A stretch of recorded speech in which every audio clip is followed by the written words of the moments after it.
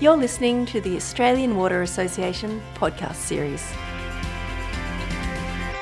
My name is Jo Taranto, and joining me is Tahlia Rossi, who's a Sustainability Officer at the City of Gold Coast.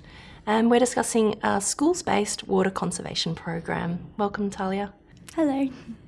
So, the Gold Coast, pretty large area, lots of people. What was the opportunity for local government when it came to water conservation in schools? Yeah, so the opportunity was to really increase the awareness of schools' water consumption, because without smart logging technology, you just get a bill in the mail every 3 months and you don't have a lot of insight into where you're using water. And was there an interest from schools as far as you could tell, or was this really driven from your organisation?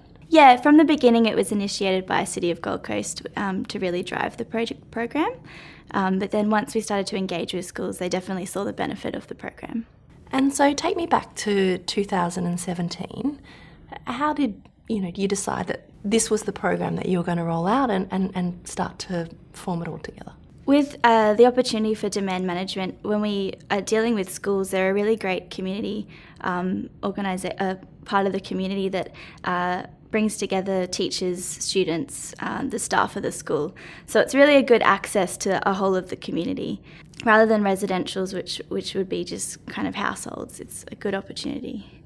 And was this something you had done before? Not that I'm aware of, not with the technology we used. So the school's water conservation program was born. What did that look like? First of all, we started with installing outpost loggers, which attach to the water meter and just generate daily water consumption data. Then it was kind of the engagement with the schools. So first of all, to let them know that we have that they have this new technology, and then to set up a meeting to really meet with them one-on-one. And just to give them access to that data so they can start to see their own consumption.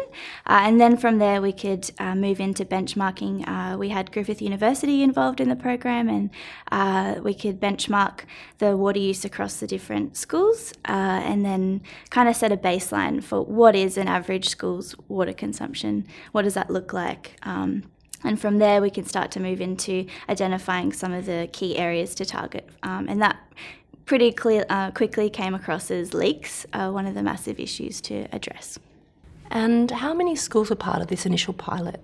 So the initial trial was just working with 30 schools, and it was a really good group because it was a really good mix of school sizes, public and private schools, quite diverse in primary school, high school, and also some special schools. And did you have clear objectives at that point, or was this really just about getting a benchmark to start something else?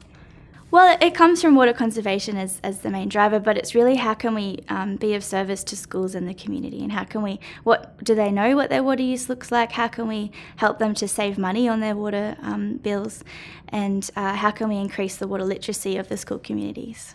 And how long did the program run for, and where are you headed now? Yeah, so the trial ran for our engagement with the 30 schools ran for 12 months.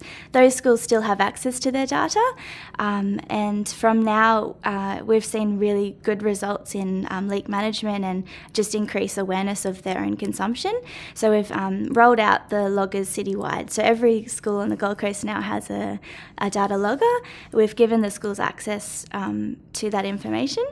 And at the moment, we're just exploring how we can collaborate and expand this program to be really holistic in sustainable resource management. So just considering the potential to include waste and energy into the program, and how we could, get a sustainable resource management program across the Gold Coast. I'm interested in how the schools could access their data. Was it a real-time thing? Or? Yeah, so we met with the schools one-on-one, and rather than just kind of giving them a login and giving them data and not kind of working with them around that, we thought it was a lot more effective to actually go to the school. We worked mainly with the business managers, also the ground staff, and sometimes in the small schools, the principals.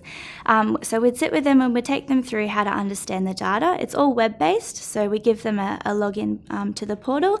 They can see their daily total consumption, as well as a demand profile, and also the associated cost of the water use. And then we also kind of would work with them to understand how to identify the leaks from the demand profile and also the irrigation spikes. And obviously smart technologies played a pretty big part of the success of this program. Is that, you feel that that's been the difference? Definitely. Just having more access to see where your consumption is over the different times of the day, different days of the week. It's just so much more insight into their consumption than previously when you'd just get one figure on a bill every 3 months. And with the partnerships that you formed, how important have they been to continue this program? They've been absolutely essential. It's been the whole backbone of the program, is making sure we're engaging with the schools, meeting on their level, going to their schools, walking around with the ground staff, asking the groundsmen how they use water. But not only that, but also just even across our internal City of Gold Coast, working with what other areas of council engage with schools, as well as that. Externally, we've started to have discussions with Department of Education. Also, there's a really exciting partnership we've just formed with an organisation called the Sustainable Schools Network, and they're really a community group that's working to, across the board, enable schools and empower schools to have sustainability essential to the school system. Is there a particular school that touched you in terms of what they did with the program and they took it to another level? Often you find with 30 schools, there's one that goes, you know what, we're going to do this so well. Was there anyone that kind of stood out to you that really... there was obviously, with any program, varying levels of engagement from the schools, and we obviously found the more the school took ownership and really engaged with the data, the more they got out of it. But one school comes to mind, actually, it was Coomera Springs State School, and when we initially went there, they said they don't irrigate at all, and they were saying, well, that's great because we're saving water, but we're coming from the place of holistic management, so you want there to be healthy green space at the school as well. And they also had a whole heap of alternate water sources, water source infrastructure, like almost a megalitre of stormwater collection systems that were just not used, as well as a whole heap of recycled water pipes. And so from the beginning, what was really fulfilling to see was from the beginning of the program with no irrigation, and they basically had said, we have these alternate water source infrastructure, but it's too expensive to fix them, so we're just not going to use them. To the end of the program, they'd really understood the value of green space and the value of investing in alternate, the small fees that it might be to fix those, to bring them back online to support their green space at the school. So it was a real attitude shift, which I think is one of the most valuable things you can get out of it. What would you recommend for other councils or utilities or agencies looking to do a similar sort of program? Yeah, for sure. I think what was a great learning for me was just how important engagement is. So the schools, I originally thought, we're offering them a 3 program that's going to save them money, save water. Who could be opposed to that? But the engagement took so much longer than we thought, and I really saw that you do need to meet them at their level. It does need to be one-on-one, and it does take time, but I think that's where you really get the best results, is by making sure you have a really detailed engagement plan with the schools. We've been talking with Tahlia Rossi, the Sustainability Officer at the City of Gold Coast. Thanks so much for your time. Thank you.